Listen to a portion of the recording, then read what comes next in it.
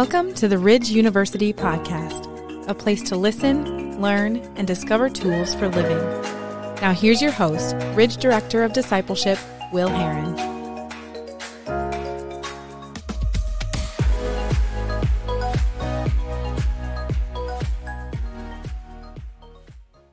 Welcome, everyone. My name's Seth Sparks, and I'm your host for the Ridge University podcast series this time, actually. Will is sitting across the table from me. Today, we're covering the story behind the story, and over the next few episodes, we're going to be exploring our fascination with fiction, asking why it is that stories like Star Wars and Lord of the Rings have proven so popular with so many, and what does that have to do with Christianity and the Bible?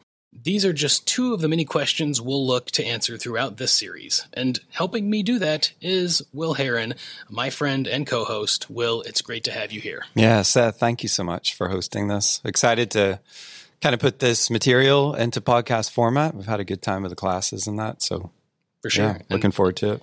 Will, I know this theme is something that's been on your mind for a few years now. You've taught classes about this here at the Ridge, and that's how we got more deeply connected, obviously. Right. Could you tell the folks listening what got you into exploring stories and why they resonate with us? Sure. Yeah, well, it's probably helpful to mention that my parents reared me on a varied diet of Bible stories and then, movies and TV shows growing up. They generally steered me clear of any horror, anything dark per se, but they did open me up to the world of sci-fi, action, murder, mystery. Some of my earliest memories of family meals is us sitting at the table with the original Star Trek, on TV, eating together in the company of Captain Kirk, Spock, and the team. Also quickly became familiar with Star Wars, James Bond, John Wayne, and the like. But Seth, the older I got and the more stories I was exposed to, the more I began to realize how often we were coming back to the same kind of plot lines again and again. We were experiencing new characters and new worlds, but most of them were part of a familiar plot line or theme. And honestly, this all came to a head one night a few years ago. I was sitting watching the Disney remake of Beauty and the Beast. I don't know if have you seen that?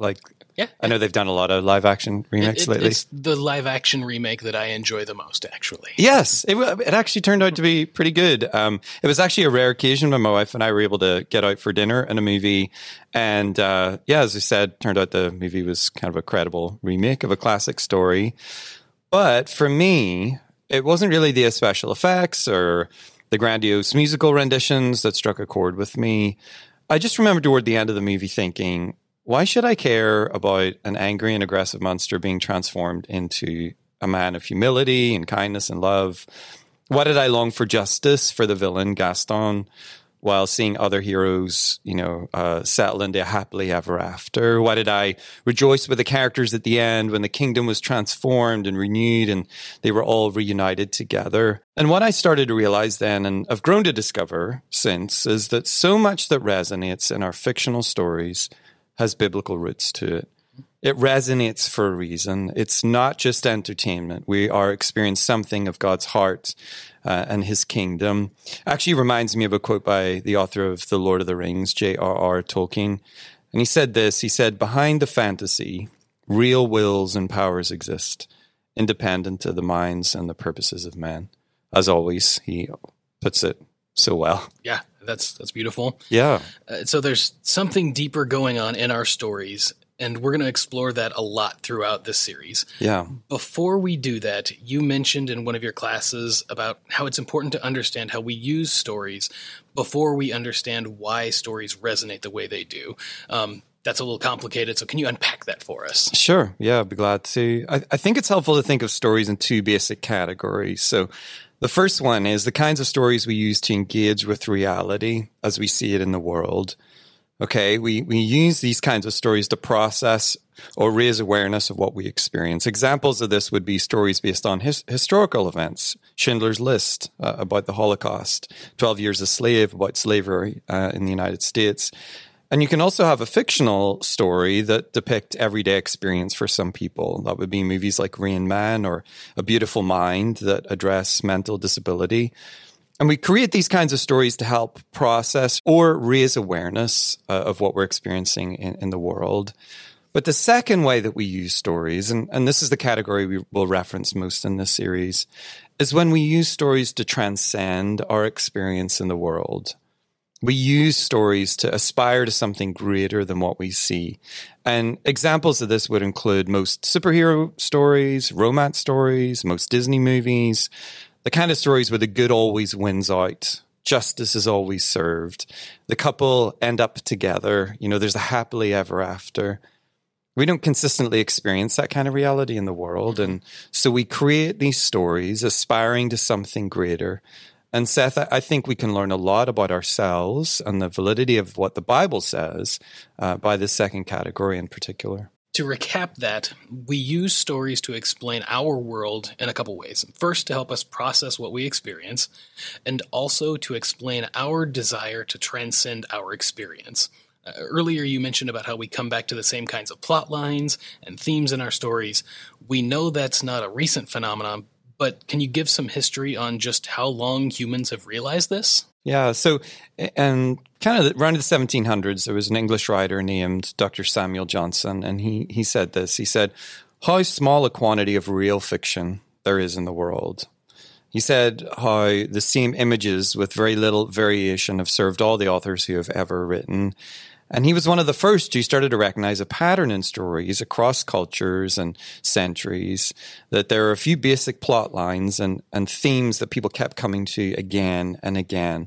Now, more recently, another English journalist and author, Christopher Booker, he devoted over 30 years of his life to kind of extensive analysis of stories over the centuries, and this was summarized in his critically acclaimed work, The 7 Basic Plots. Through his research, Booker came to the conclusion that all these stories across centuries and civilizations basically distill down into 7 basic plots, such as comedy, rags to riches, the quest, overcoming the monster, that kind of thing. And Seth, when I read it, it made total sense to me. Whether we've realized it or not, we do come back again and again to these similar plot lines. I mean, think about it. You only have to look at the top 50 highest grossing films of all time to see that. 48 of the top 50 have good versus evil as their primary plot line. Another good example of predictable plot lines is Hallmark movies. Seth, have you ever watched a Hallmark movie before? I may have seen one or two. You're okay to admit that? I can, I suppose. Okay, well, I'm going to admit that I watch them every Christmas season with my wife. And you know what? It's pretty much the same narrative arc. Like every time, no surprises. And this is true for plot lines like Rags to Riches, The Quests, murder mystery, horror. Decade after decade, people come back to the same stories again and again. So this leads us to the question, and one of the central questions of this podcast series, why? Why is that so? And what has it got to do with Christianity and the Bible? And without giving away any spoilers to our upcoming episodes, what does this have to do with the Bible? I mean, a lot of people right now enjoy us sitting here talking about movies for a few episodes, but just like these stories, I think we're here to bring something deeper to the forefront. So tell us, why is this topic relevant to us as Christians? Well, speaking personally, discovering the biblical roots to much of the fiction I enjoy has actually enhanced immensely my enjoyment of those stories. And that's my hope actually for our listeners over this series, that through this series, they're going to begin to realize that so many of the things that resonate with them in popular fiction do so for a reason, much deeper than entertainment. And truly, there is a story behind the story, and I'm excited to explore that together. But in terms of why it's relevant for us as Christians, fictional stories provide us a unique platform to discuss truths about the Bible that might otherwise be rejected if we were to share directly from the Bible. In other words, stories provide us a starting point to talk about deeper things. And Jesus certainly used stories in that way. I'm not saying that you should never open your Bible and, share with a work colleague or friend at school. But what I am saying is that we live in a day where many people hold a pretty low view of the church and of the Bible. And if we want to share our faith and the convictions we hold, sometimes we have to think creatively on how to best communicate them. And I think having conversations around popular stories and why they resonate can open the door to deeper conversations about the Bible and our faith. I think that is a great teaser for what we're going to talk about. Can you give one example?